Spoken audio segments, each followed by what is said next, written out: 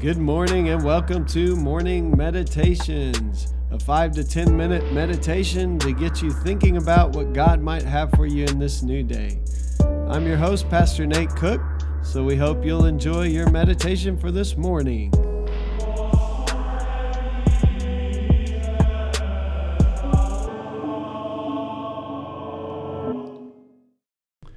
Hey, this is Pastor Nate, and this is your morning meditation. It is Saturday, July the 11th, 2020. Today we are reading from Matthew chapter 7, verses 3 through 5, which says, "Why do you look at the speck of sawdust in your brother's eye and pay no attention to the plank in your own eye?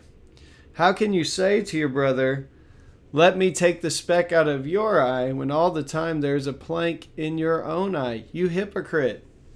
First take the plank out of your own eye, and then you will see clearly to remove the speck from your brother's eye." Today we're going to read this passage in a little bit of a different way. Henry Nouwen is talking about activism. He's talking about, actually uses the word protest today, and this was long before any of the protests that were going on that are going on in our country. And so one of the things he talks about is this idea that what is out there in the world, the things that we're frustrated about in the world, first and foremost, they kind of exist in our own human heart. I think that's one of the problems that we're seeing in our world today is that so much of what is happening is just an eye for an eye kind of stuff. It's the stuff that Jesus said, "You have heard it said, an eye for an eye and a tooth for a tooth."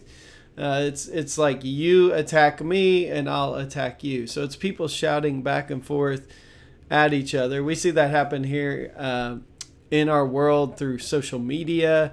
We see it happening everywhere.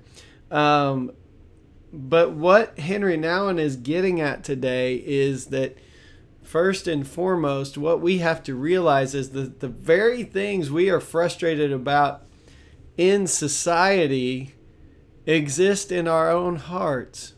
And so I thought it'd be apropos to read the words of Jesus that say, when you look and you see that speck of dust in your brother or in your sister's eye, the first thing you might want to do is look in your own eye at the plank that you have. And so I think that's why some of the rhetoric that we hear never accomplishes anything, because it never requires us to do any internal investigation. And so he calls his little devotional today, "The most universal is the most personal." When only our minds and hands work together, we quickly become dependent on the results of our actions and tend to give up when they do not materialize. In the solitude of the heart, we can truly listen to the pains of the world, because there we can recognize them not as strange and unfamiliar pains, but as pains that are indeed our own. There we can see that what is most universal is most personal, and that indeed nothing human is strange to us. There we can feel the cruel reality of history is indeed the reality of the human heart, our own included, and that to protest asks, first of all, for a confession of our own participation in the human condition. There we can indeed respond. And so what he's getting at here today is if we're going to be active in this world, or even activists in the world, he argues that the very same things that we see in the streets can be found in our own hearts.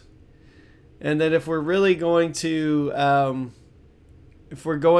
cry out about injustice in the world, then we also need to realize that those same kinds of things exist in our heart.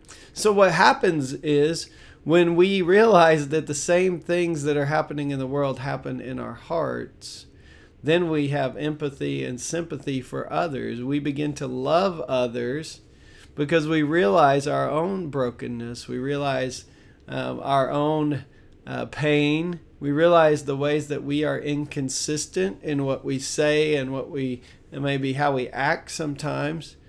And so we begin to take this plank, allow God to take the plank out of our own eye, so that then we can understand and we can have grace for the other person who may have a speck of dust in their eye. And so I think that's what's really missing from all the discussion that's going on in our world today. And that's why, as a pastor, my goal is a better way forward. Not the eye for an eye, not that you hurt me, so I'll hurt you. It's the all of us together examining our own hearts and seeing the places where we have caused the pain, seeing the brokenness in our own lives, and realizing that those are a microcosm of what's going on in the world today, and that we are part of the problem.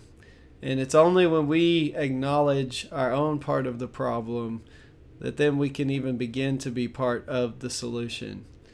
And so he hits the nail right on the head, some timely words for us.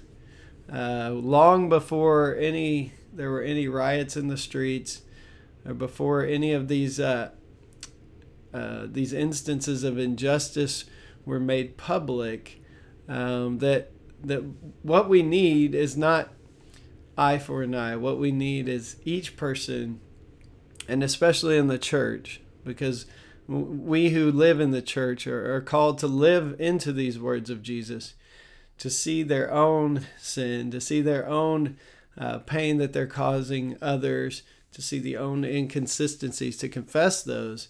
And then when we see those, we begin to have sympathy and empathy for one another.